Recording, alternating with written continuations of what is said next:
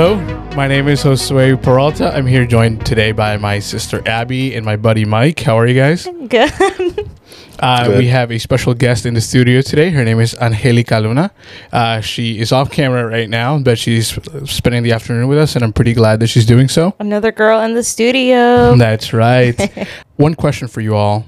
What's one moment you wish you could relive? Mike, let's start with you. Well, I would say there's a lot of things that I probably could go to. Okay. But when I was in boot camp, my last day of boot camp, we, or the second to last day, I keep saying that, I don't know why, but it was the second to last day, and we had our graduation. And before we did like the actual ceremony, we were all in our uniforms, we did like a little moto run, or we were going to. So the DIs, they had us information on the parade deck. DI means drill instructor. Drill instructor.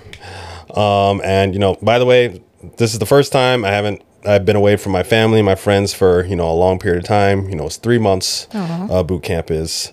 And so, you know, we're all super excited. You know, it'd been a tough 3 months. There's a lot of tears, crying, you know, and just misery and stuff. So, you know, the last week we were all very much excited because we knew, like, yeah, we're going to get out of here finally. And we were going to get to see, you know, our folks and stuff. And so we were information to do the motor run. We're in our PT gear, our, like, you know, little shorts and our green shirts, you know, stuff that we work out in. And so we're information, and then, you know, we know there's people there, the families or whatever. We were information, so we didn't look around to see, but the DI, he tells us to, like, you know, stand at attention, or stand at attention, and then make a right face. And then I right face, and then my mom and my sister are right there. And I just remember her eyes. She's like, whoa. That's so nice. That was the first time I'd seen them since I had left. And, you know, I wasn't expecting that, but it was just like a very exhilarating moment. I've never felt anything like that before, to be, you know, away. And it was just 3 months. It doesn't sound like a lot, but I mean, like, it's a no long contact, time. You know, there's no contact, no texting, no phone calls. Like, there was some letters, but, you know, it's not the same. So, you know, to see my family and stuff, that was one of the best moments I can remember.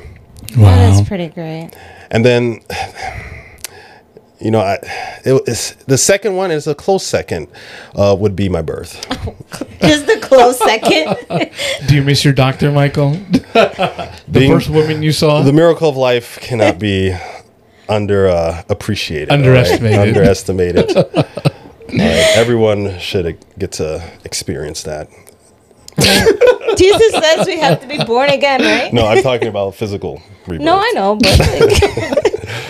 No, just playing. That would be terrible. Terrifying experience. Oh my goodness. What's one moment you wish you could relive again? For me, it's back when we were still in Dominican Republic, and I think I was 5, and we were about to come to the States. I learned that after we came, but I remember I was running through the beach, like hair all crazy, just like happy and laughing.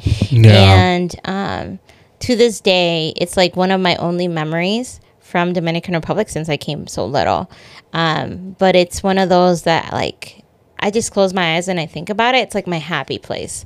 So I just wish I could relive it, just to, like, you know, get more tips as to how to replicate it today. I like that. Do you think of that often, actually? Whenever I'm sad, sometimes, like, I just, you know, like, close my eyes and go back to the happy place, and it just kind of centers me, kind of like a grounding moment for me. So wow. Yeah. For me, it doesn't involve family, I guess, like you guys. This was in 2020. I remember that I had started my business in 2018, and I was dead broke for the first 2 years. And then all of a sudden the pandemic came, and that was the best thing that ever happened to me. And the best thing that ever happened to my business. Yeah. And that sounds morbid to say, but I remember I was, I just had, like, real money for the first time, and I decided to just go on a 6-week trip.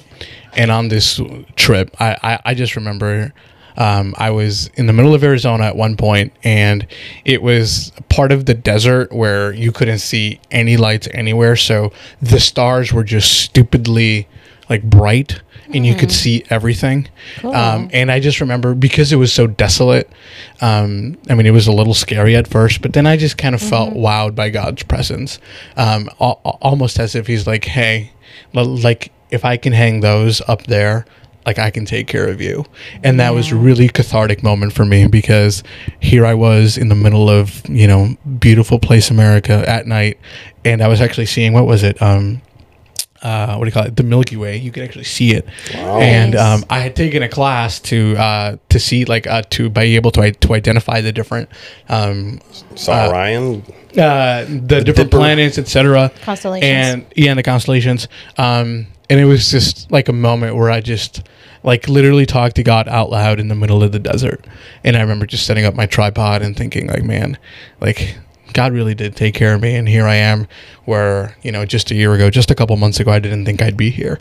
And then, you know, fast forward to today, my business more than tripled from then. And, you know, it's just a constant reminder where I think back to that moment, and I just think, like, he can take care of me in the middle of darkness, in the middle of wherever I am. And that felt good. See? Isn't it amazing how really good. nature brings us closer to God and creation? Speaks of God's love for us. Amen. So I'll be preaching on that next Sabbath if anybody wants to come. We're all preaching on the same Sabbath. That's a so good point. we can't. So, do you guys know what you're going to preach on? Yes. Okay, me too. So, I'll start. I'm preaching on Samson. Doc, I am preaching on sexual abuse. That's very. that's heavy. Yes, heavy. People are gonna be And then Mike, intense in the you're seat. preaching on what? Just creation and how we can learn about God from creation. Nice. Gonna look at the creation story. No way, that's so funny. I just been on this nature trip. My last 3 sermons have all been Well, yeah, about last time you said nature. the other one was about trees. And then the other one was about lions. Yeah. Yeah, Wait, so now it's all of it put together? kind of. Okay. I don't know why that's so Stop I don't laughing. know either. You just gave me a great story about how you were out in nature thinking about God, and I'm gonna preach on And it. Michael's going to preach on the greatness of it, okay? Are you going to wear your suit? Just chill out. All right. Are you going to wear your suit, Mike? No, you see how hot it is today? Oh, come course not. on. Okay, Too hot- okay, too hot okay. for- Let's circle back. Okay. Whatever. So last week in part 1, we kind of just started with establishing the question and setting the and setting the mood on why discussing mental health in the context of dating is so important. We talked about the different ways in which, you know, the steps we could take to begin to address certain things. So we talked about going to God first. We talked about going to a mental health professional. We also talked about spending time with yourself, and then kind of the importance. And then we also talked about when you kind of take those steps, some things to keep in mind. Today, in I guess our part 2, we want to focus a little bit more on, now that you kind of have made consciousness of certain things, we want to talk about doing the work. First, we'll talk about doing the work internally. Then we'll talk about doing the work from your past. And then we'll finish with doing the work as it relates to your relationships. Starting with doing the work internally, one thing that I guess I would put out there is to address your issues head on. A lot of times we can identify issues, but then we try to avoid them by going to vices, by going to things that numb us, instead of actually going to the root of the issue. And thus time can pass on, and we can be like, well, I keep struggling with the same things and I'm trying, but in reality, you know, dealing with the symptoms does not deal with the root cause. So by addressing certain issues head on, we can begin to actually, you know, make progress in that. So I'll give you an example. When it comes to me, and like I mentioned last week, how I have issues with the minutia of life. When it comes to okay, so if I were to put that to work, the 9-to-5 schedule, I hate it. It just doesn't work for me. So one thing that I kind of began to notice was that I would do a little bit of work or what was required, and then I would try try to find something to console me for, suffering for an hour or two or whatever it was. And then I would kind of just repeat those patterns. But at the same time, I would realize that when it came to other work that I did like, whether it was editing pictures or whether it was designing a certain type of website, I would enter the flow state kind of like really easy to where I could sit down at 9 p.m. and next thing I know, it's 6 a.m. and the birds are chirping, and I didn't realize the passage of time. So what I had to do was sit myself down and negotiate and be like, hey, listen, you're being obnoxious here. You're not getting nearly enough work done that you need to get done. You need to plan around, or at least for me, what worked was planning around my flow states so that I could do the work that I hated doing, but that I could, what was I going to say? Not keep putting it off to where then I would have to sit down for, pull an all-nighter or pull an all-dayer and all-nighter, which is absolutely horrible. But had I not addressed that head on, I wouldn't have the business I would have here. And to give you just another quick story, I have issues with perfection a lot of times. I was laughing with myself and I was telling Michael when we went to a water park this past weekend how I asked him, did you notice me stuttering through the episode? And he's like, well, no. And that's one of the things that kind of stopped me from doing the podcast earlier on. We're our own worst critics. Yeah, that is so true. I get you. Like it was so weird for me to edit it, seeing and just kind of seeing myself stutter through my points and stutter through what I'm going to say. Yeah. And that mentality kept me away from getting bigger contracts because I was afraid that, oh man, like maybe I'm not as good as the other guy in video, so I'm not even going to pitch my stuff out there. So I'm just not even going to try. But it wasn't until I kind of, again, I sat myself down and I was like, man, you are just being a coward right now. Just straight up being dumb about this. You need to actually confront this and move past it, because if you don't, your business is going to suffer and you're going to suffer, and the only person that you have to blame is you being scared. Like, really? Like do you want this to be your legacy? And I kind of just did it scared.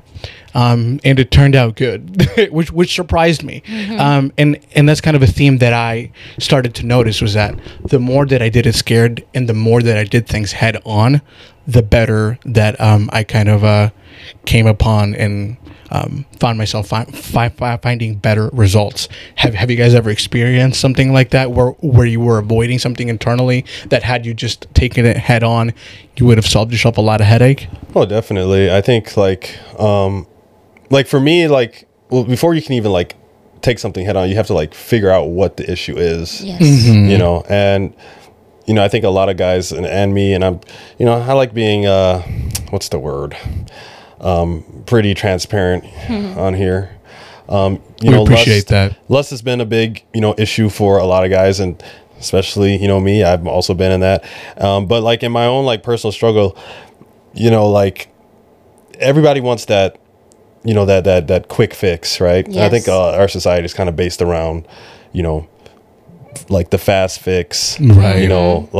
Even just on a daily fast food basis, right? Fast food, wanting stuff right away. No one really ever wants to put in the work, as the topic. Instant gratification. Doing the work, instant gratification, or even in our medical fields and stuff like that. We are heavily into medication and medicine and stuff, instead of the natural holistic approach to things, or the lifestyle changes that are the root causes of a lot of our issues. And for me, when it came to lust, I found out that my issue, it was lust, but it's not that was where I just started at, right?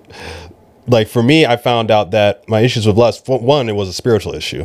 I've always found myself not praying as much, not studying as much, not being involved in ministry as much, and when you allow your mind to, not be occupied, Satan can take it, or temptations are more easily noticed. What's the Right. saying there?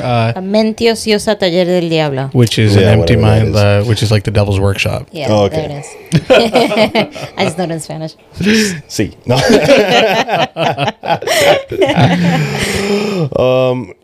But yeah, like I found out for me, it was first a spiritual thing, but it was also a feeling of hopelessness because, Oh wow, like That's real. I've said before, haven't really been in ever a long-term relationship, Yeah. gone out, done things. I've said, over the last few episodes, the girls I've always wanted, they've always been somewhere else or, can never really have the time to connect. So, that's kind of where I'm at. And so you just kind of get into that feeling of hopelessness. Well, I'm never going to find anybody. So let me just, indulge sink myself. into that, Yeah. indulge into that, whatever. It's just, and that's what the issue really was. And it stemmed first and foremost from, not being in the Word because, God tells us that we're not alone, right? And that God has plans for us. And until I accepted it and realized that, and I'm not saying I have completely, figured out, or not figured out, completely, stopped struggling with stuff. I still, struggle. But I know what the issue is. It's a lack of connection with God, that feeling of loneliness Right, and hopelessness right. that causes me to go down into that pit of And how did you lust. take that head on? Well, reconnecting with God, praying, Yeah. Studying the Word and accepting, where I am in life. Because, we kind of already talked about how, we're always trying to, or it's easy to compare ourselves with people, especially on social media. We see everybody doing That's this, true, we see everybody yeah. doing that and in relationship stuff. And you think you're missing out on something when in fact, no, you're not, this is just, the world we live in is not always fair. Everybody has different circumstances, different places they're coming from. And for me, I want to go to medical school. That's also a big chunk of, my time. So it's just I have to realize where I'm at as well. Yeah. And, Makes sense. allow God to, bring me to where he wants me to be. I like that. And I think, once I accepted that, the struggles with lust started to, Dissipate. dissipate. And it's still something that I have to work on. But, Jesus said, if you, it's not just enough to, or it's not that you're committing adultery. Like if you, when you talked about the law, he said, even if you look upon a woman With lustful and eyes. with lustful eyes, that is still a sin. You've already committed. It yeah. starts the issues start way before you get to the physical act. It's a mentality. Right, It's right. it's funny. your mind. Funny you say that because actually that's how it works. A lot of the times you just have to think something, and your brain thinks Will sometimes follow. you already did it. So that's why sin sometimes God says, if you just look at a woman, you already committed sin because in your mind you're already doing it. Exactly. Because your body does not know how to distinguish between a thought and an action. Exactly. Yeah. It's- Abby, yeah. what's one example in which you've kind of addressed an issue internally head on that you can think of off the top of your head? Yeah. So before I get into my story, when I always think of doing the work internally and that self-work, I always think of AA and Alcoholics Anonymous. You know how the first step is to acknowledge you have a problem, which is if you don't do that, you can't fix it, right? Right. And a lot of the times that internal work is not necessarily something that you purposely intended to do. Like, for example, some stuff we stumble upon, like lust or something like that. But there's some internal work that's just some stuff we carry on our inside, like depression. But for me, I know personally I deal with a lot of subconscious things that I'm not conscious about because my mind just put them in my unconscious because of all the health issues I had. Okay. And something that it wasn't until very recently, and my, Josh, Dad had a lot of health problems recently, and we had to go to the hospital in and out. And I noticed that I didn't like going to the hospital with him, and at one point it was just getting obnoxious. He was just going a lot, and he wasn't actually doing the work of getting better. He was just going for a quick fix. But I noticed that I don't like going to the hospital. Like when I go to the hospital, I was able to pinpoint that it's like almost I dissociate in a way, that like I am there. I can answer you. I can do all these things, but my mind becomes numb to where I am. And it wasn't until one certain time where I had to go with him, and then I realized the state that I'm in, and I'm like, oh wow, like I dealt with a lot of these stuff when I used to work at Rogers Behavioral Health, and I was able to do the work in the sense of like sitting down and journaling all these things of like, what am I feeling, and why is it this way, and kind of like giving myself grace, because sometimes I'd be like, well, I shouldn't be feeling this way. This is my family. Like, you got to go to the hospital. You got to be feeling that compassion. And so it's like I had to give myself that grace of like, hey, like this is something that's from your past that you had to acknowledge. And it's going to be hard still going to the hospital. But now that I'm more present and conscious about it, and I was able to put it on paper, what I was actually feeling. Wow.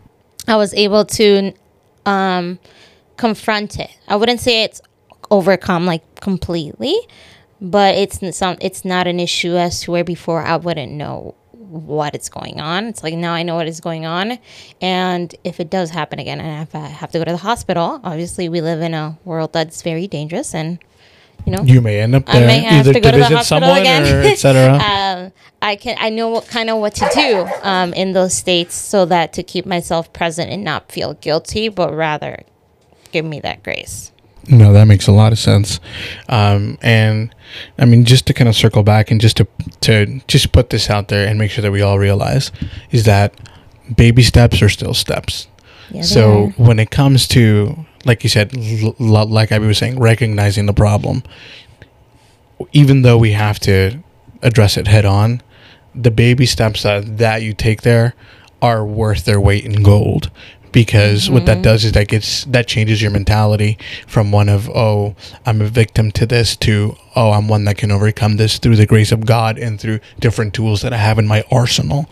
Does that make sense? Yeah. So, like, to kind of put it back to my example, I had to force myself to do video badly, or what I thought was bad, to get to a point where I had to just accept that, okay, it may look bad to me, but when the client sees it, they're enamored with it and they think it's great. So even though I don't feel it internally, the baby steps that I took of buying the camera, of pressing record, and going through the specific motions, even though internally I was thinking, man, this is going to suck. Yeah. Once the end product came out and they're like, oh, they liked it. It's like, oh, okay. But had I not taken that head on and kind of done it while scared, I wouldn't have gotten there. And I think that's the thing that, is so hard for people, because it is harder to, peel back the layers and, willingly look at the root causes of, issues or personal things you have, because it's not like it's easy to just gloss over it, and I think most people, we get into that, that type of mindset or mentality where, they're okay with that, they're fine. But, the dangerous thing about that is you're not just going to stay there. Things are going to get worse. You're not going to be progressing. And then if you have like habits that are, that'll, I don't know, what's the thing? That aren't healthy or conducive that aren't healthy and that will continue to lead you down, a wrong path. You can definitely, put yourself into a really bad situation. Agreed. And so that I think that's why a lot of people, including myself, just want to just like stay on the surface level and, just get the quick fix. But, but peeling the layers back, that's hard. That's the easy stuff, just to gloss over it. Oh, yeah. But once you start peeling, you realize it gets harder before it gets better. Right. Yeah. And right. You're saying, you were like, oh man, this is going to be bad and stuff like that. I remember there's an old saying, I don't know how old it is, but I heard it from Wintley Phipps on a music video. And he was talking about like his grandma or some old lady said that you can't climb the smooth side of a mountain. You have to climb the rough side. That's deep. Yeah, you got to climb the rough side. You couldn't climb I a heard mountain a if it was joke smooth. saying like instead of calling someone dumb, he's like, man, that guy has a smooth brain. That is so That's mean. actually That's a good insult because that's the still more wrinkles, insulting. It's it so is insulting. That's my point. Because like the more wrinkles that are there, the more space for memories. If I remember correctly from Yes. Psych. But now tying this into dating and how doing the work internally applies to dating, I feel like addressing issues that pertain to to yourself, like knowing your triggers, addressing that head on will help you make better decisions when it comes to choosing the person that you date. Yeah. It'll give you the go ahead to, even though let's say someone is showing you attention but you know deep down that you guys don't click or what have you, you're not going to act from a place of weakness where you're like, okay, well, maybe this is the only girl that's ever going to like me or something like that. So then you give yourself permission to be courageous and address it by saying, hey, you know what? I'm a fan of our friendship if that's the case. But when it comes to, dating or what have you, that's just not for us. That's just not in the cards for us. Yeah, and I would say that knowing yourself is the greatest thing you can do, apart from knowing God, because that way when you do go in a relationship, you are fully aware of what you bring to the table and you are aware of what you need from the other person. Right. When we don't know ourselves, a lot of the times we just take the crumbs. And we can lash out in terms of like, well, this person isn't meeting my needs. But if you're not communicating that, or if you're not even aware to get to the point where you can communicate, you're at a loss. Yeah, I mean, it takes two to tango. And I think also, a lot of those like issues when it comes to, like being in a relationship and stuff, when people have a hard time of maybe like, just waiting or accepting the crumbs. I think a lot of it comes because our true worth and value isn't like founded in Christ. That's so like true. once your Very value true. is founded in who Jesus is, and like you realize you don't need anybody. I mean, it's nice to have people in your life, but if you understand like, my value Comes comes completely and totally from God, then it'll be easy to, just be like, okay, well, this isn't working. Easier. But even easy, you can get to a point where like, if someone decides they don't want to be a part of your life, then all That's right, okay. that's okay. And, if you find that person to, be a part of your life, it's not like, there isn't so much pressure because it's just like, well, this person, they're not like so much going to, I don't know, like make my life so much better. You're not relying on them to make your life like this extremely great place or whatever, because you already have that in God. So they're just coming to be a part of what you already have with God. Right, Abby. Could you circle back to the crumb idea there?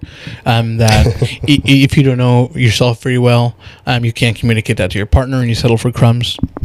Yeah, so I guess what I meant by that is when you don't know what your needs are, when you're not centered in God and the identity and the value that He gives to us, we have this scarcity mindset that, well, I'll just take what I can get, and a lot of the times that mindset attracts Vultures.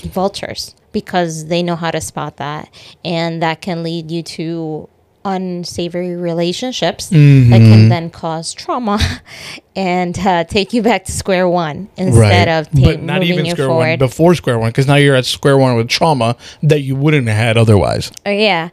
So knowing yourself and your worth allows you to not only be able to express yourself authentically and integrally to who you are, and then that allows you to then know when the other person is, let's say, not giving you what is essential to you. But sometimes it's just the basic things of respect and time, and and you can set boundaries that help you just Agreed. keep that standard of what it is you require. Mike, can you talk a little bit about doing the work and when it comes to dealing with your past? Sure, bud. Bud.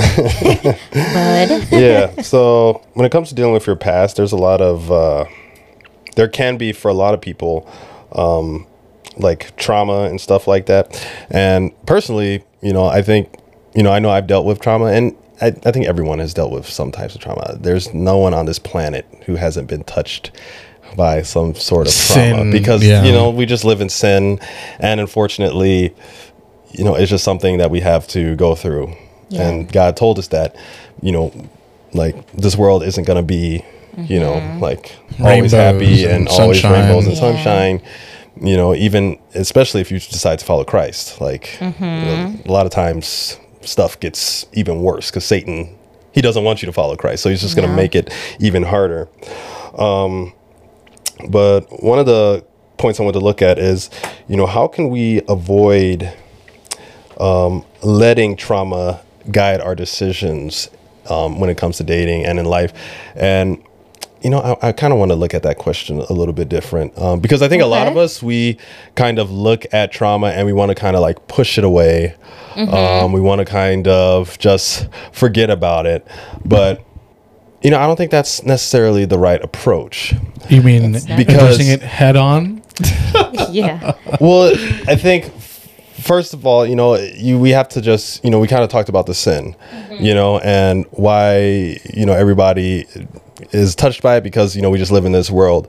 But, when it comes to like addressing trauma, like how do you not let it like rule your life and your past and stuff like that? But I would say, there's no way to get around that, because our past influences the person that we are today.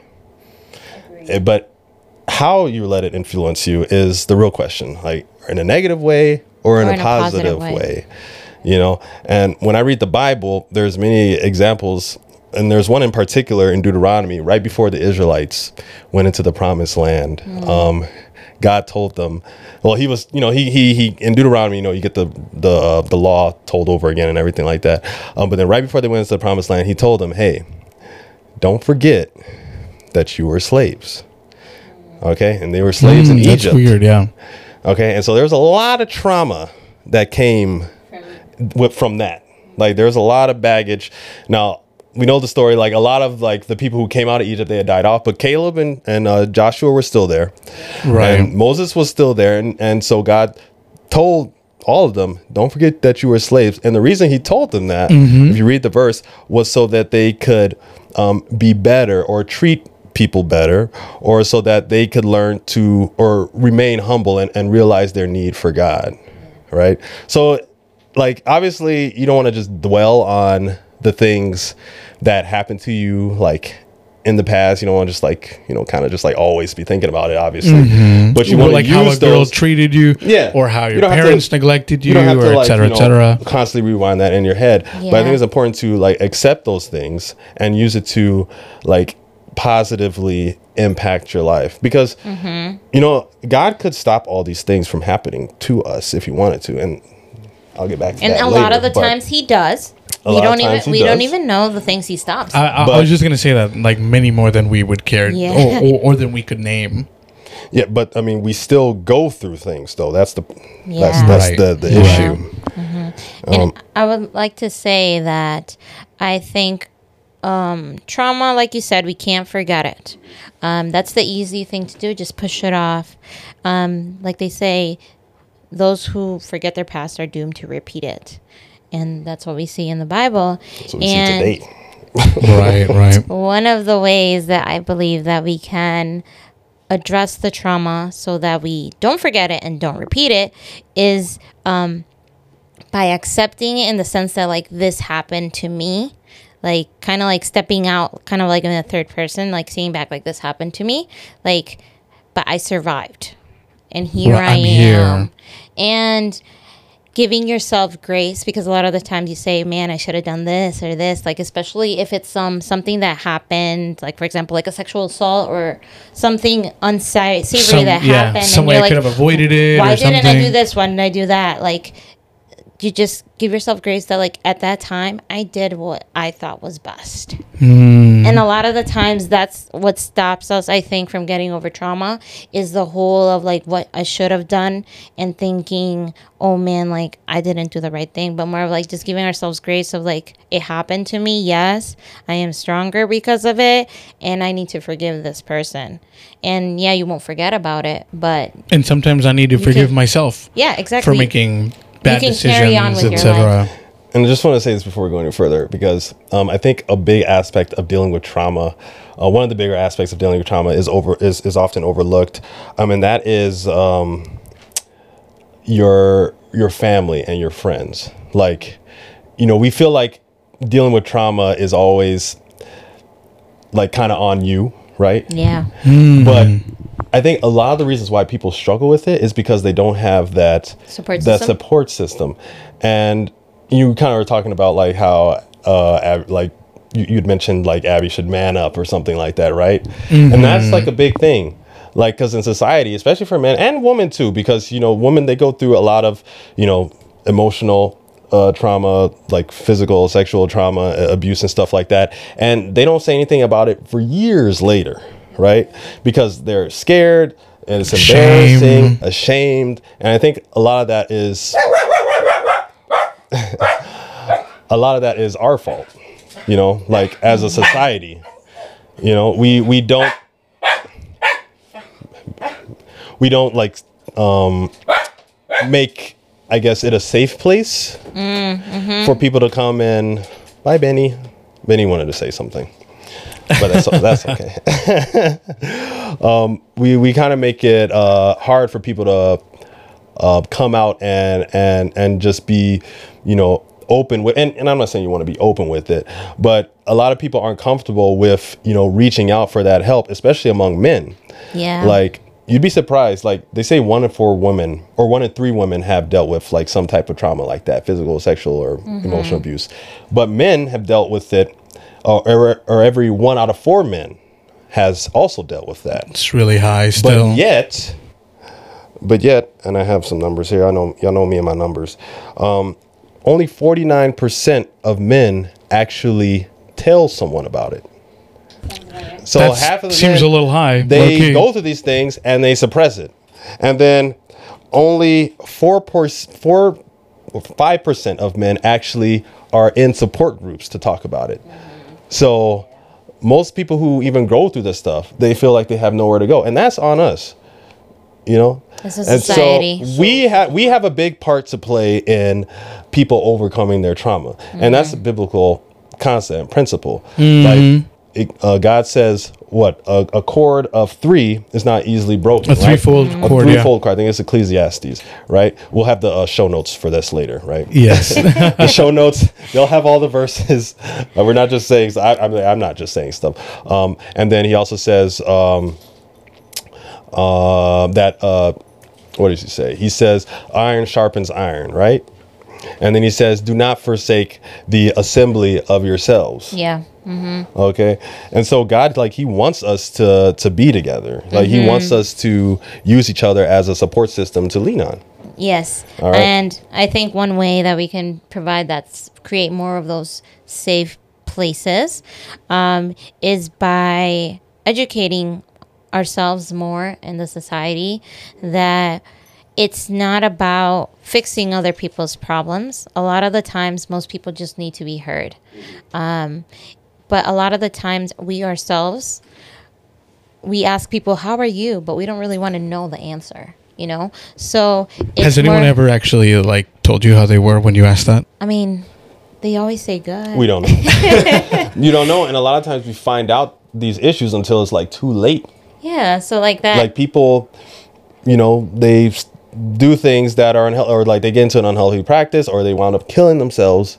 And we're just like super surprised. Like, yeah. I thought everything was okay. Yeah. And so, like, that's on us. Like, I'm saying it's completely on us, but It takes a village. it takes a village, right? It takes a family, a community. And, I've said it, many times, like, first of all, like, relying on God, that has been my like main source of comfort, especially in times of like stress and like adversity, especially in the military. Like I told you, I almost went crazy myself. Yeah. All right. And, you know, but knowing that God was there, and then also knowing that my family, there were people that loved me and cared for me, you know, that was a big source of strength. Like I would not be where I am today without them. What would you say to somebody who's like stuck? Like, what would be actionable steps? Like for someone who, for example, hasn't or can't get over like a heartbreak or something.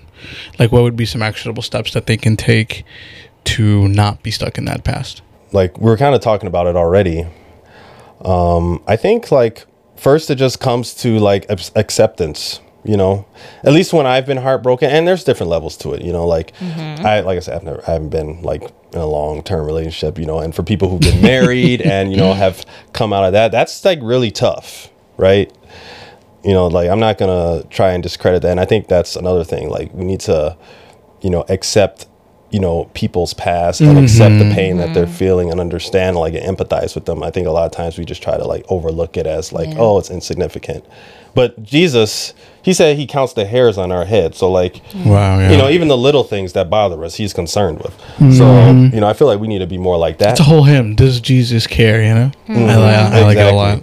Exactly. Yeah. So I would say, like, for me personally, just like, well, first of all, time heals all wounds. So like you just gotta have to, you know, just accept it and, you know, like realize that your value isn't tied to anybody on this planet.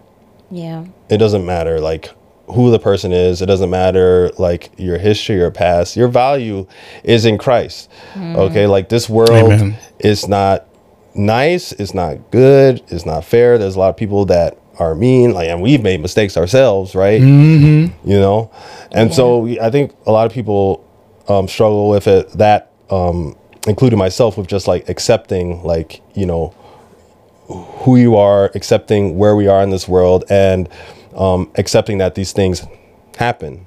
So I think that's like a big first step. True. That you just said acceptance, and it made me think of the AA prayer. It says, "God, give me the strength to change the things I can change, and the humility to change the things I can't, and to accept the things I can't, and the humility to know the difference." So, like a lot of the times, our problems come down to that we don't accept what is going on around us. And I think, like, for example, like someone dealing with heartbreak, an actionable steps to deal with it is to sit down with yourself and kind of write, like, what is it about this person that makes you feel like the heartbreak? Like, you're going to meet other people, but at the end of the day, like, that person wasn't for you. Like, you gotta realize that person wasn't the one. If he were the one or she were the one, it would have worked out. Like, but we gotta stop. A lot of the times we hype things up so much in our head, and when they're gone, we think our world is shattered. So it's a lot because we oftentimes create illusions of people, exactly, and not fall in love with an actuality of a human being. I call that castle building. Yeah. Yeah. There you go. Yeah. And that's why I mean, I recently told a friend, I was like, you know, I'm not really a fan of online friendships or texting friendships. Like, I need to smell, touch, and see my friends, because the actuality of being in their presence tells you a lot more than what the written word via text or what video can tell you. Being in the presence actually changes you. I mean, I don't know. That's just me. Yeah. And I guess something I wanted to share sometimes, for me, I know I struggled. So I've never had a formal boyfriend before. Like, you know, like Michael, I've gone on dates and stuff. But for the longest time, I would always be like, why have I never had a boyfriend? Like, I would look down on myself as to, like, oh my gosh, like, all my friends, like, they have boyfriends, they're getting married. Husbands, but, like, here I am, 26-year-old, never had a first boyfriend or whatever. But then now I look back and it was like, I was in a woeist me attitude. Whereas, like, I can look back and be like, I have something from that none of y'all have. I don't have that trauma you guys have from all those 15 boyfriends you had in high school. You know what I'm saying? Like, I still believe men are still good. Like, I didn't deal with childish dudes, like, playing with my emotions. Like, like, I still got that piece of me that you lost. So in the sense of, like, seeing it as a weakness, I see it as a strength. I think good call. Good call. Go ahead, Mike. No, I think we need to, like, I think that needs to be, like, expressed more. You know, like, we always, like, being single or even being, like, a virgin is, like, looked down upon today. Where I feel, it's not. It shouldn't be. I'm just saying, like, especially as Christians. Like, even as Christians, we, like, are scared to say that. I feel like that should be something that's, like, you know, core to who we are. I mean, it is, like, you know, preserving yourself for marriage, like, abstaining. Because like, dating is, like, not biblical. Like, at least in the sense that it is, that we see a lot today, right? You know, like, dating with intentionality or pursuing a woman or a relationship with intentionality is the biblical thing, not just, like, casual stuff. Yeah. Right? And I feel like a lot of us, we are afraid to speak up about that or let people know, you know. But on the opposite side, people are always talking about how much girlfriends they've had, how much people they've slept with and stuff like that. But they're not talking about all the issues they're getting every time they break up with someone. Well, see, they're not going to say that, but that seems to be like what we pride ourselves on as a society, and even in, like, some of our church groups, you know, like, it's like looked down upon to not have been with someone, and that's wrong. Okay. Yeah. So one thing I wanted to say about trauma, a lot of the times, real trauma, it's in our unconscious and we don't know it. And the Bible talks about how, you know, God knows all things. And in Psalms 139:23 through 24, it says, "Search me, God, and know my heart. Test me and know my anxious thoughts. See if there is any offensive way in me, and lead me in the way of the everlasting." So, yes, we may have traumas in our unconscious that we don't know about, but we can pray to God that He searches us, that He brings to light those traumas that He wants us to work on. Because there are some traumas that I think there are in our unconscious to save ourselves. Because our brain, its only purpose is to keep you alive. And a lot of the times it puts stuff in your subconscious because you know it's going to kill you. So by praying to God, you know, search me, God, like, know my ways, show me what I can work on. He can bring up those traumas, and through His help and through seeking professional help, you can work on those traumas in an effective way, so that you can use those those experiences from a point of strength instead of from a point of weakness. Which is how you want to approach dating in the first place. So yeah, I think you kind of answered the question I was going to ask already. Like, what question were you going to ask? I was going to ask, like, you know, why does God allow us to go through traumas? Like, God always talks about how much He loves us, and, you know, He loves everyone, but, you know, specifically to those who have professed to follow Him. You know, why does God allow these things to happen? Why do you think? If someone asked you that, what would you say? I mean, I have two answers to that. It's a loaded question. Yeah. So the first one would be, like, I feel that this is just part of that God just it's just part of the sinful world. It comes with the territory, and He can't keep us from everything that's harming us. And the reason I would say that is because, as we all know, that all things work together for good to those who love God and to those who are called according to His purpose, and otherwise us. A lot of times we don't mature.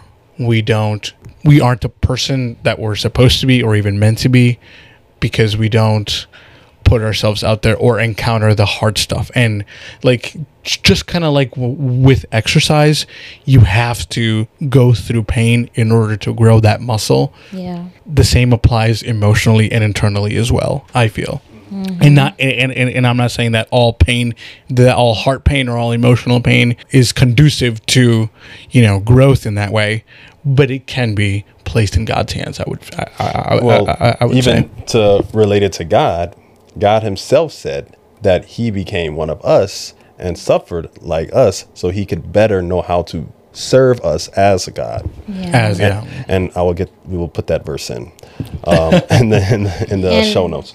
And I mean, I think also God gives us choice, you know. There's so many things he could stop from happening, and there's a lot of things that he does stop by his grace and his mercy. But at the end of the day, we are very stubborn people.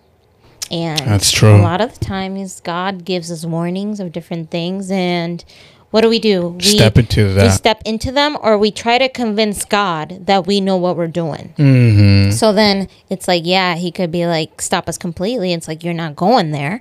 But at the end of the day, he loves us and he gives us that choice. So then once we do get in it and we do mess up, then he works everything for good when we come back to him. So like, he's not going to be like, I told you so. Because I love that about him. He doesn't need to tell us that. Like, we already know. We just saw that. Yeah, and a lot of the It was times evident. within ourselves, we don't need to tell people, I told you so, even though we love saying it, right? Like when someone does something we told them not to do, we say, I told you so. It's like that person already knows. Are you And sure they they feel, a lot Some of the people times they do it do. again. I mean, unless they're Think like they can fix it. narcissistic or like, you know, sociopathic, like a lot of the times they know they messed up. Very true. So I think it comes down to choice, that God gives us choices. And because of sin, we make bad choices sometimes that lead to traumatic experiences. There's a saying that life is the best teacher. You know, sometimes we just have to experience things for ourselves because, you know, we're ignorant about a lot of things. We're naive about a lot of things and how the world works. And the only way to learn about it, because, you know, you can tell someone that that you shouldn't like drink and drive, you know. Yeah. And they were like, oh, I've done this like before. It's okay. And you can keep telling them that, but they're never going to stop until they actually, unfortunately, hurt themselves. Which is unfortunate. Hey, Doc, how about when it comes to relationships? So we talked a little bit about doing the work internally.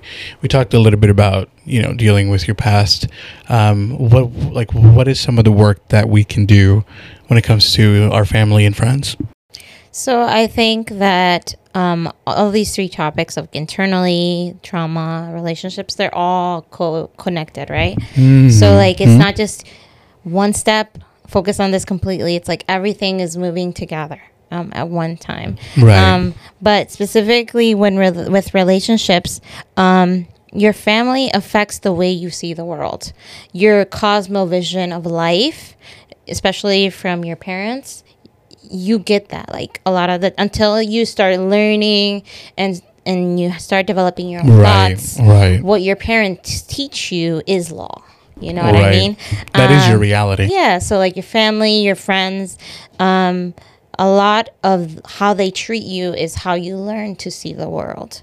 So it is in these relationships that a lot of the times we develop patterns, whether it be good patterns or bad patterns, like patterns of abuse, bad communication, or things like that.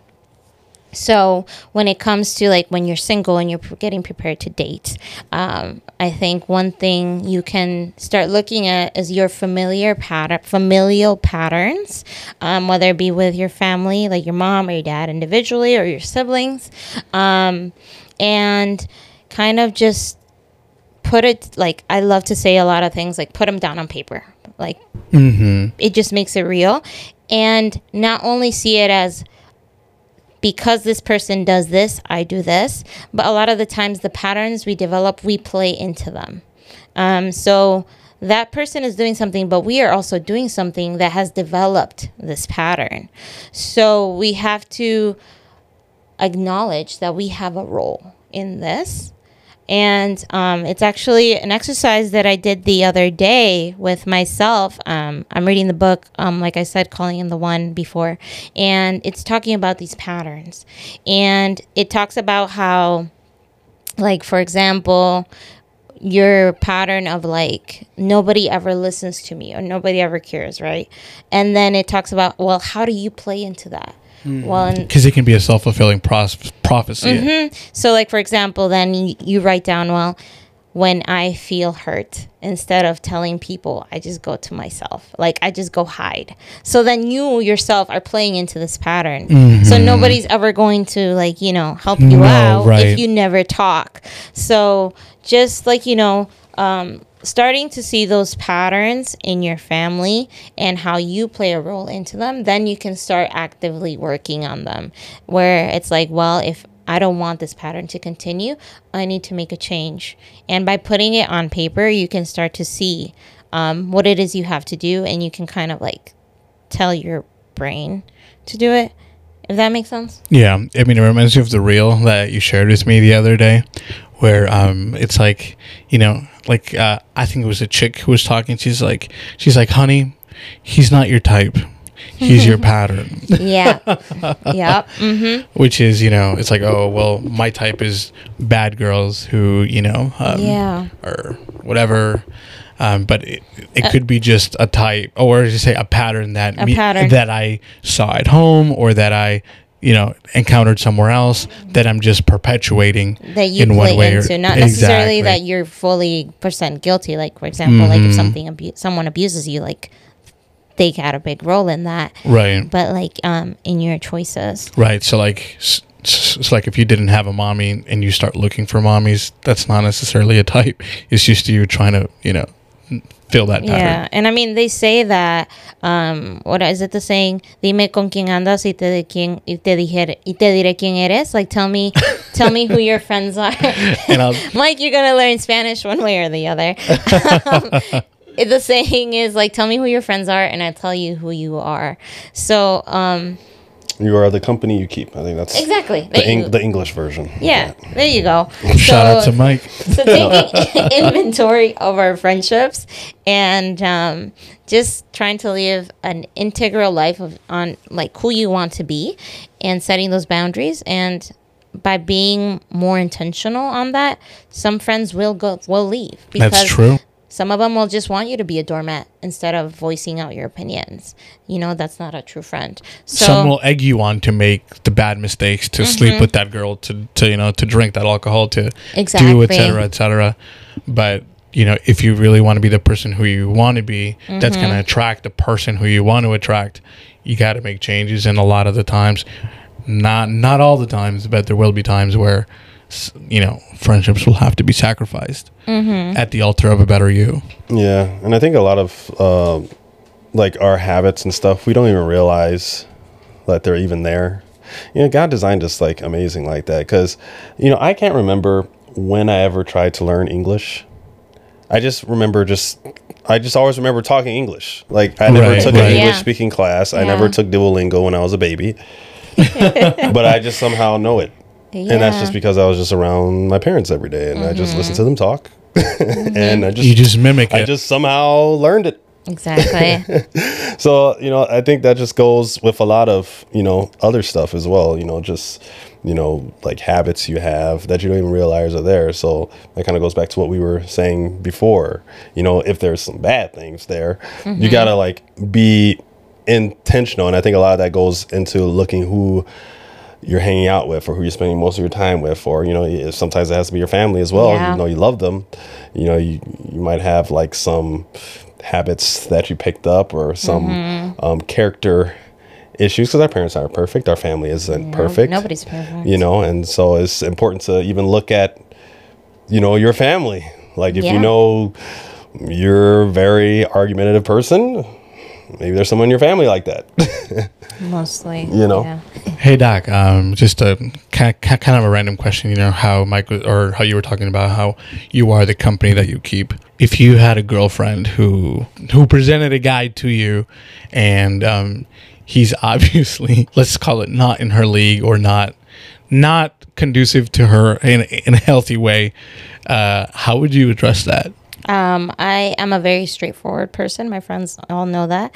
And if the guy is not good for her, I would tell her right away, or in the sense of when it inevitably happens that they complain about something that is going on, I kind of like revert it back to them, like in the sense of like, well, you knew this already, like, but you accepted it, so why are you complaining about it? So like in the sense of trying to bring them conscious to like all these bad things, and whether you can accept it or you can leave it. So like through conversation, I try to gear them towards making a choice, because it's not up to me, right? I can just tell them, oh, he's a bad guy. But a lot of the times you tell somebody he's not good for you, they're probably going to go 10 times harder towards the person. But rather making it about them, it's like, what do you want? Are you going to keep perpetuating this? I feel like I've seen more benefit when it comes to my friends. Yeah. Well, I mean, you have a pretty good roster of friends, so I feel like they would make the right decision regardless, and I would hope that you would make the right decision too, and that they call you out on it. Yeah, I like to think I have a very diverse set of friends. From all walks of life. Wait, you guys do have you met all a friends couple of know them. each other? All my friends know each other? Do they? No. Or are there like different friend groups that one knows but the other one doesn't? I have Like, you know how I there's have my the running. university peeps, like they kind of know each other, Uh-huh. but they're not like close. Mhm. But then there's other, like for example, like from high school, nobody knows them, Oh, that's true. or like just adult friends. So yeah, they don't all know each other, but if you got them all in a room and you ask them to define me, they would all say the same thing. Yeah, she's the straightforward one. Okay, so now that we've established, or we already know that our relationships, our friends, influence who we are and what we do. And who we date. And I talked a little bit about patterns and how we play a role into a lot of them. Would you guys know of like a pattern that you've seen in your life and what role you've played in it? Like, for example, I'll give one of mine. A lot of the times I think that people don't listen to me, or like don't know what's going on. And but then it's like my role in that is I don't actively share. So how would someone know what's going on if I don't actively share? Communicate it. So that's how my role into how would I play into this pattern. So do you guys, off the top of your head, know like of a pattern in your life that and how you play into it? It doesn't have to be a negative thing. It doesn't have to be a negative thing. Hold on, I gotta think about this. A pattern in my life and how I've played into it. It takes some thinking. Yeah, actually, that's a good point. I'm trying to think of patterns in my life.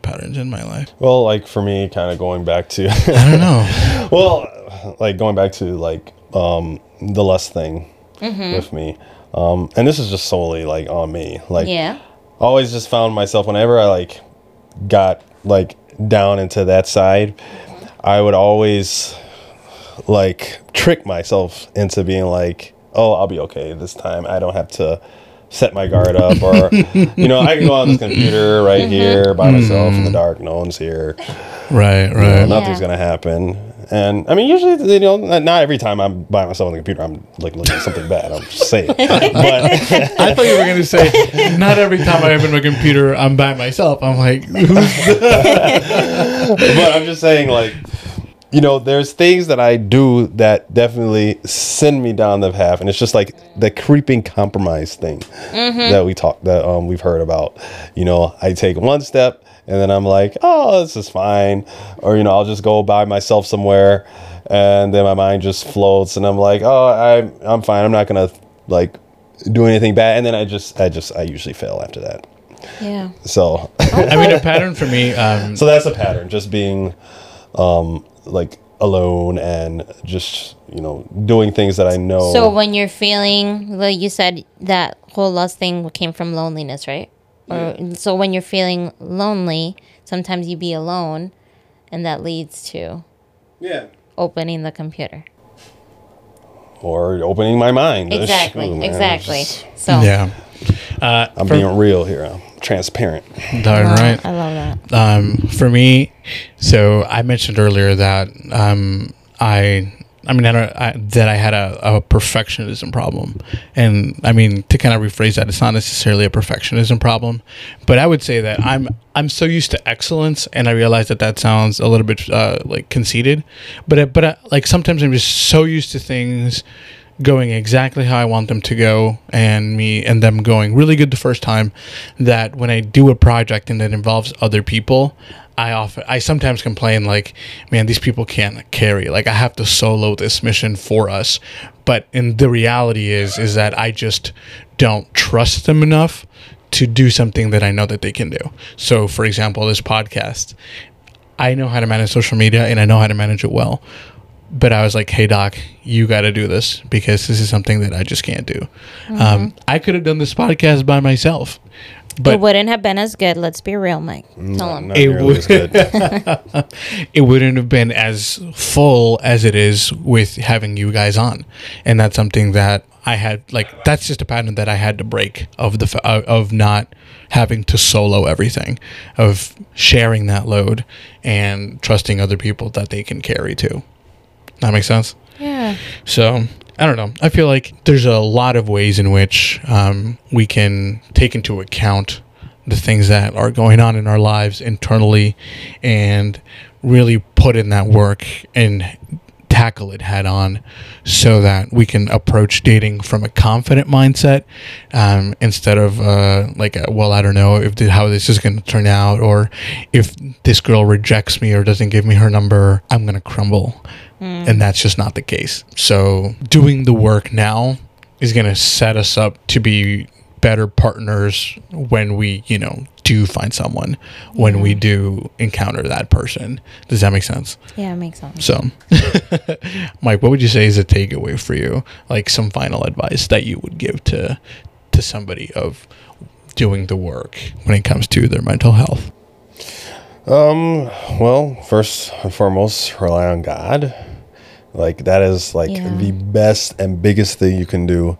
Like, allow yourself to come to that place where your only value, your only self-worth, and your happiness isn't tied to anybody on this planet, but it's tied to like God, who loves you more than anybody, who wants to save you, who wants you to have all these things that you want, who wants you to have that family and the relationship and everything. He wants you to have those things. But, first and foremost, you just have to trust him. You have to, rely on him and be comfortable just being with him. I think a lot of that trauma and a lot of like that anxiety and that loneliness goes away once you realize that. And then also to just, rely on your support groups as well. God, he wants us to be, he said, do not forsake the assembly of yourselves. He wants us to be together. He wants us to, lean on, each other when, we come to those places of, sadness and those places of adversity and despair. We also have a role to play in how people deal with their trauma and deal with, their issues. Like that is the actual, like, big thing to God. Like, it is actually a sin to, I have to put this in the notes as well, but it is a sin to like leave people when they need help. Like God, like if we saw the Good Samaritan. The Good Samaritan. I was just going to say that. If you walk over someone and they're in need, like that is a sin. If you turn your back to your brother, like, or your sister or whatever, that is a sin. That God doesn't like that. He wants us to look out for each other. So that's, I guess, two of the top things I would say. What about you, Doc? To piggyback off of Mike, first and foremost, God is, I think, the biggest part of doing the work, because he does 99% of the soul work. Amen to that. We got to trust in him and his leading.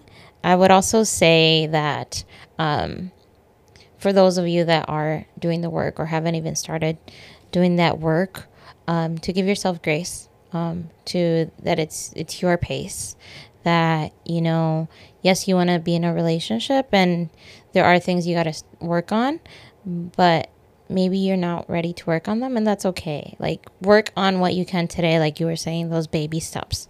One thing you can do today, I think, is huge, and just don't compare yourself to anybody else's mental health journey on working on things. Is you. They have their own demons they don't talk about. So we can never do that comparing. And at the end of the day, it's all about trusting that you're going to make it through the end of the tunnel. Like, it's going to get hard, And some things might be easy to overcome than others, but you are strong enough because God gives you strength Amen. to overcome those things. So just, trust the process, trust God, seek that help if you need it from a professional who can guide you towards adequate steps you can take from a healthy way instead of an unhealthy way, which is our tendency, and just live one day at a time. I like it. And I would add to both of you the fact that I feel like commit to the process. Commit to a better you, because that's something that you would want from your partner. And that's something that you should want from yourself as well. So commit to the baby steps. And even if you fail, don't think, oh, okay, well, I fell into a hurtful pattern that, now that disqualifies me from dating or from finding the girl of my dreams. That's not necessarily the case. Yeah. We may stumble, but it's not about the stumbling. The part about stumbling and falling is whether you get back up or not. So the key is to get back up and to commit doing those steps, so that again you can experience a better you and you can live with a better you, because you got to live with yourself 100% of the time. Really? Yeah. Oh man, dang. So I need a break. No. That's interesting because a lot of people take breaks from themselves, quote unquote, through drugs, through narcotics, through alcohol, go to sleep, through whatever. And even through mindless scrolling, just kind of switch off their brain. But I would say to that, just trust that God has got you, and that those baby steps, you don't have to walk them alone. Everything that I've gone through, that Abby's gone through, that Michael has gone through, we haven't had to do it alone, and you don't have to do it alone either. Yeah. So just make sure and realize that God's got your hand more than you think He does, and that He's going to carry you through. And it's a lifelong journey. Don't think it's a whole checklist. So, I need to work on this, and then I'll be ready. Whereas, you work on it and you might not reach perfection and you might meet that other person. The goal is, like Matthew Hussey always says, happy enough. To work through your things where you are happy enough, where you are more confident enough. Not just full on, like, I'm perfect now, I'm ready for a relationship. It's more of just, like, continuously working so that when that other person does show up, you are able to welcome them because you have created space. And then they can join you in the journey. Yeah. I would also add to that to seek feedback from your friends and family. So, yesterday was my birthday. I'm a full 28 years old now. And we were at dinner, and one thing I asked my family was, in what ways have I changed in the last year? Some were good, and particularly one was bad from my sister-in-law. But just getting that feedback and just reflecting and tracking your progress is going to help motivate you as you move forward as well.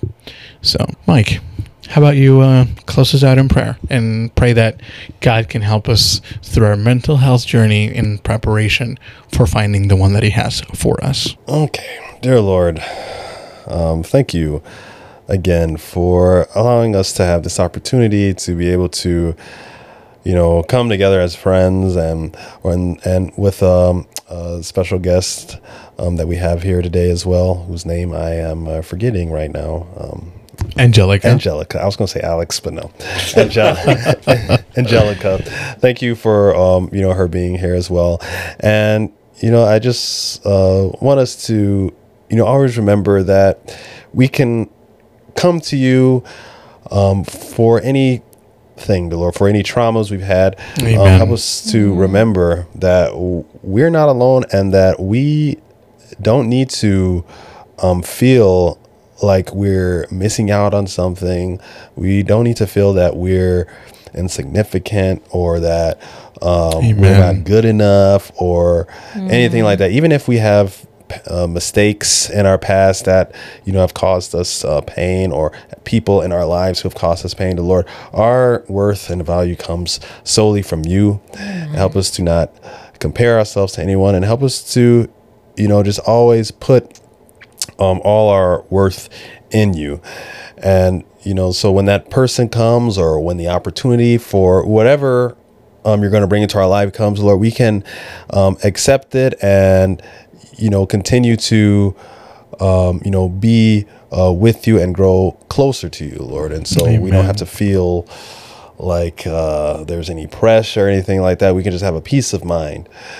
So help us to always just have that peace of mind and be with our families and friends. Help us to be better friends as well, and better family members, Lord, because we're all part of this process together.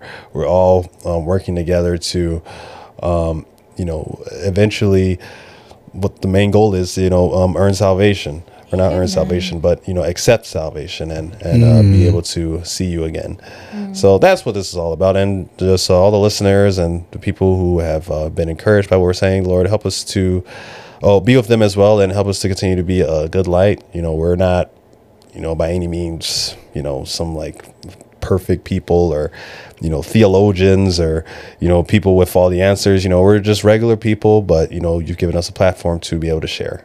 So help us to use this platform to do good. In Jesus' name, amen. Amen. Thanks for spending time with us in The Pursuit. We're very excited about continuing the conversation on Christ-centered dating. We'd like to hear what your thoughts were on the episode, or even a personal story that fits this episode or that topic just right. You can do so on our social media channels at The Pursuit, all one word, .bs, or on our website at bearstone.com/The Pursuit. Again, that's Bearstone, BAER, stone.com/The Pursuit. You can find future episodes wherever you listen to podcasts, as well as our website, where you'll find exciting bonus content we'll be releasing very soon. A special thanks to Attractive for making this episode possible. Attractive is a web firm that specializes in making and maintaining uniquely functional and appealing websites for Adventist organizations. Whether it's your local church, junior academy, conference, or camp website, Attractive would be more than happy to make sure you're representing Christ in an attractive and functional way in the digital realm. You can find more information about Attractive and their services at itsattractive.com. Again, that's all one word, ITS, attractive.com. Thanks again to Attractive for making this episode possible. We appreciate you spending time with us, and I hope you'll join us again soon. Cheers.